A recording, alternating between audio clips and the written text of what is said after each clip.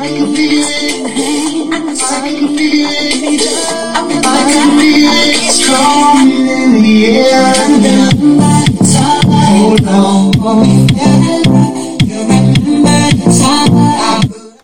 folks. This is Gabriel. We're going to make this part 5 of the banana bread part 2, or part B, however you want to say it. Okay, so I reached the master suite. Like I said, the closet in and out, and the bed positioned at the opposite wall. And in the middle of that, there was a bank of windows, which it was dark out now, and she had every single window wide open. Of course, there were screens, and she wanted the night air. I understand that, but the shades were not drawn. It's like, what are you putting on the show? In one hand, you have a mastectomy. In the other hand, what do you want? You don't think people can see you? Especially, I'll bet you $100 there's a weirdo there somewhere. I'll bet you. There always is. On every block, they say there's a drug dealer on every block. You got one of the weirdos on every block, too. You know, you just got to find out who it is, and, you know, that's where you put the bag of poop.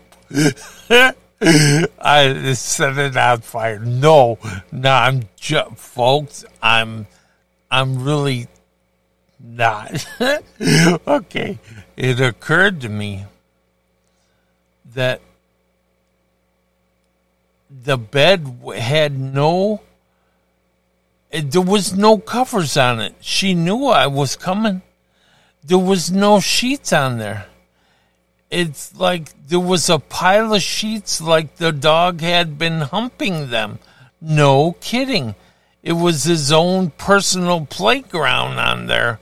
It was terrible. And lo and behold, he jumps up there and gets all excited, running around, starts humping on this pillow. Well, I know who he used that pillow tonight. You know, normally, if I'm gonna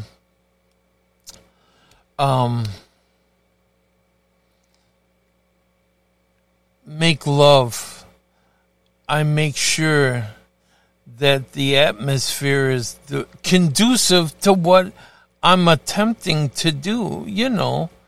I mean, I want to give you the full Monty. Okay.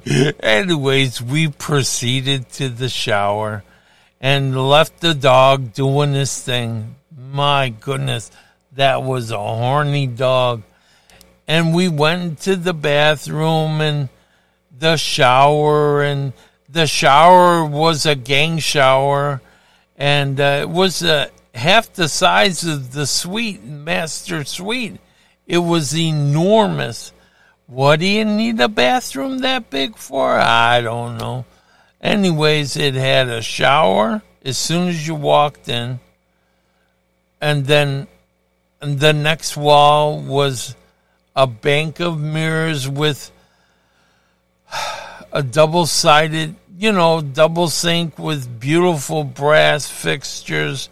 There was a bidet next to that, and then the toilet, and then a soaking tub after that, and the towels just strewn everywhere, on the floor, on the counter, makeup everywhere, toys and makeup. And I realized,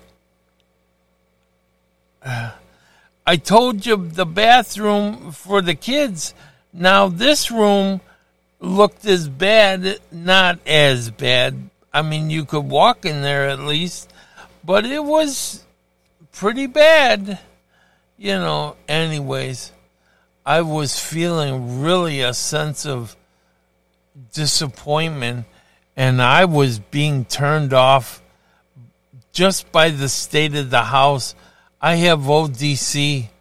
Thank God one of my buddies gave me that little blue pill, Viagra. Okay, I said it out loud, Viagra.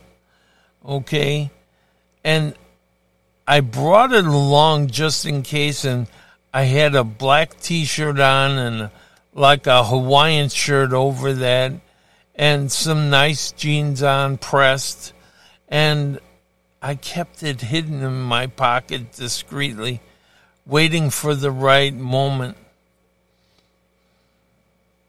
So I had been working all day. If you listened to the 2 episodes ago, and we went back downstairs, and I asked her, can I get a glass of water? And when she opened the fridge door to get me some ice, I popped it in my mouth and put it, I hid it over in my gums. It's terrible tasting. And I thought, oh boy, what have I gotten myself into? And she came and gave me the water, and I drank it right down. I had, what do you call that between my teeth?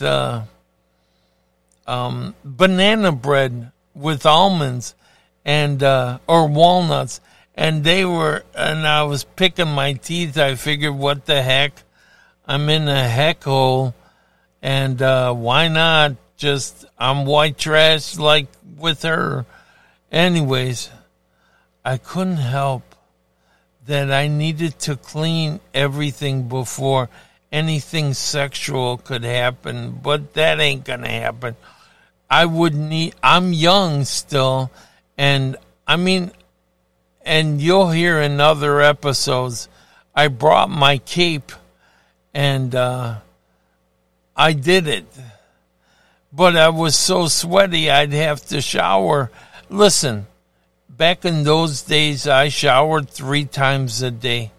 I'd shower to wake up after my constitution, and then I'd shower when I got home because, I did garage doors and I had grease on me and sweat, and I'd be in the worst conditions. If it was 100 degrees out, it'd be 120 in the garage, or vice versa. If it was 20 out, it'd be 10 below in the garage. I remember so many times my hat getting stuck. It was so cold. My hat would stick on the garage door if I got too close, and I'd pull away and I wouldn't have a hat on no more. Or I'm really good in the heat, but there was a couple times as I got older, I would start getting dizzy, and I would fight through it though, because I had to. I wasn't going to ask nobody for nothing. That's the kind of guy I am. I'll help you. I'll give you the shirt off my back, but God forbid I'm not going to take anything from anybody. That way I don't owe nobody nothing. That's just the way I think. And yes, I'm speaking like this, and I apologize. Okay, off of the digression. I didn't want to go to bed thinking the mess would still be there when I woke up, folks. I had to be delicate about addressing the issue, but it seemed unlikely that she'd change anything. There was something wrong. There was something wrong. I had to figure it out. I agreed to go upstairs with her, realizing that her dog was following us up there. and he stayed real close. It was a chocolate Springer Spaniel. Gorgeous dog. Just not my cup of tea when I'm having sex. I just like two of us. I assured her it was her pet. And I pushed aside any concerns that the dog's behavior or the potential interruption could cause any problems. We entered the bedroom. The dog settled in the front or the end of the bed, watching my every move. Denise began to undress, but it seemed like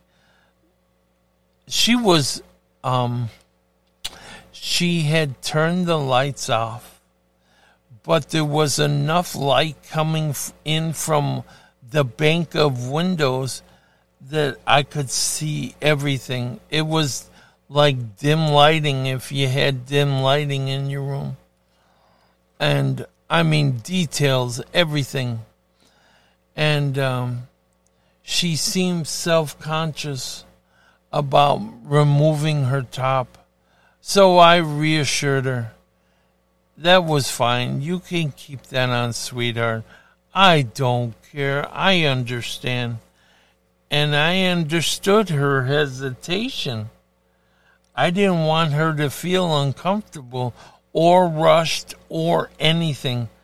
I wanted it to be perfect for her. As perfect as it could be with that little dog telling me, looking dead at me. If that didn't blow the mood, I don't know. But thank God for that little blue pill. I had never taken one before.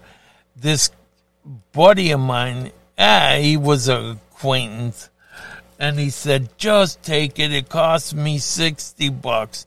Just take it just in case. I told him I was going there, and he said, it works for me perfect every time. I said, I don't need that crap. He says, okay, just take it anyways. And I really wasn't going to take it with me. And thank God I did. That pill started to take an effect. And it was go time. I didn't know what to expect. So I hoped that when it wasn't go time that I was finished.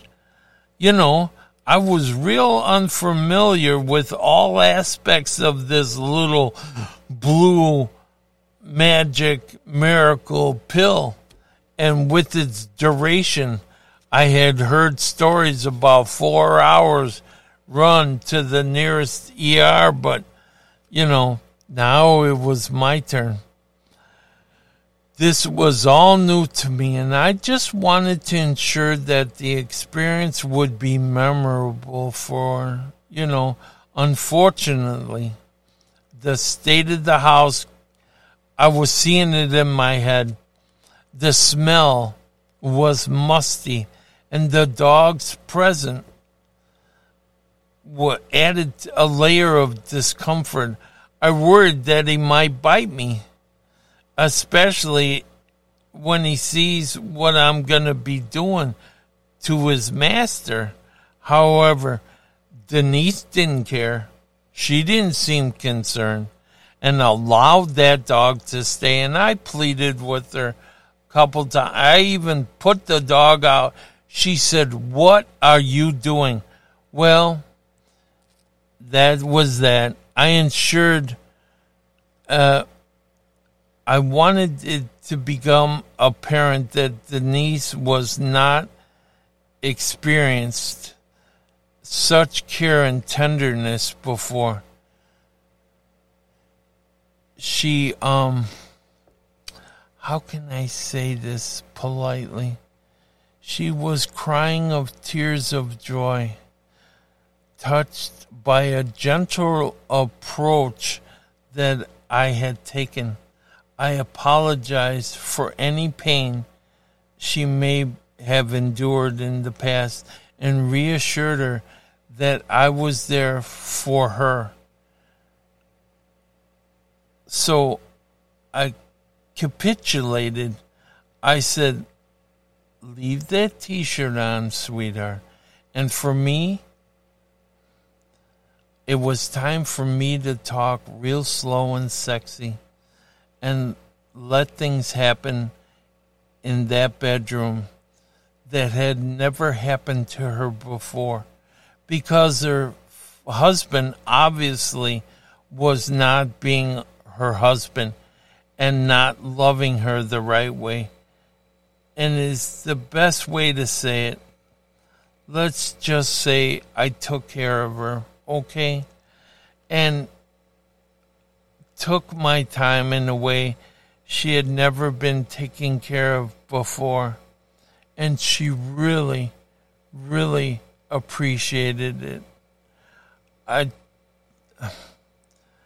I could tell you, and that's all I can say about that. Then that dog tried to get next to me, and I pushed it away, and she heard me. And this must have been, it must have happened before. I thought, so this time I figured, well, if he bites me, oh well. And so I finished up on her, and all I can say about that, the dog tried to get next to me, I pushed it away, and I have so many scars on my body from working my whole life. What's a couple more bite marks? I have some of those too, I figured. And that's another episode. But so I let the dog stay there, and he got right next to me. I mean, he was brushing up against me. And that's close enough, I thought. Just felt like all those little fleas and ticks, they were jumping on me, and okay, I'm done. She got what she needed out of me, and that's all. Denise regained her strength, and she decided to take a shower. Oh no, that's not how it's done when you're with me, I thought. I let her go into the shower. I gave her a minute or two to get in when I heard the water. Then I came in after her, and she was surprised of my boldness, like I was invading her. Obviously, this had never happened to her before. I grabbed this gigantic sponge she had, and I squirted some body wash on it, and I turned her towards the wall. Remember, this is a large shower room. Typically, it's a typical shower room you would see in a 5,000 square foot house. Okay? You could put 10 people in there. Have a party.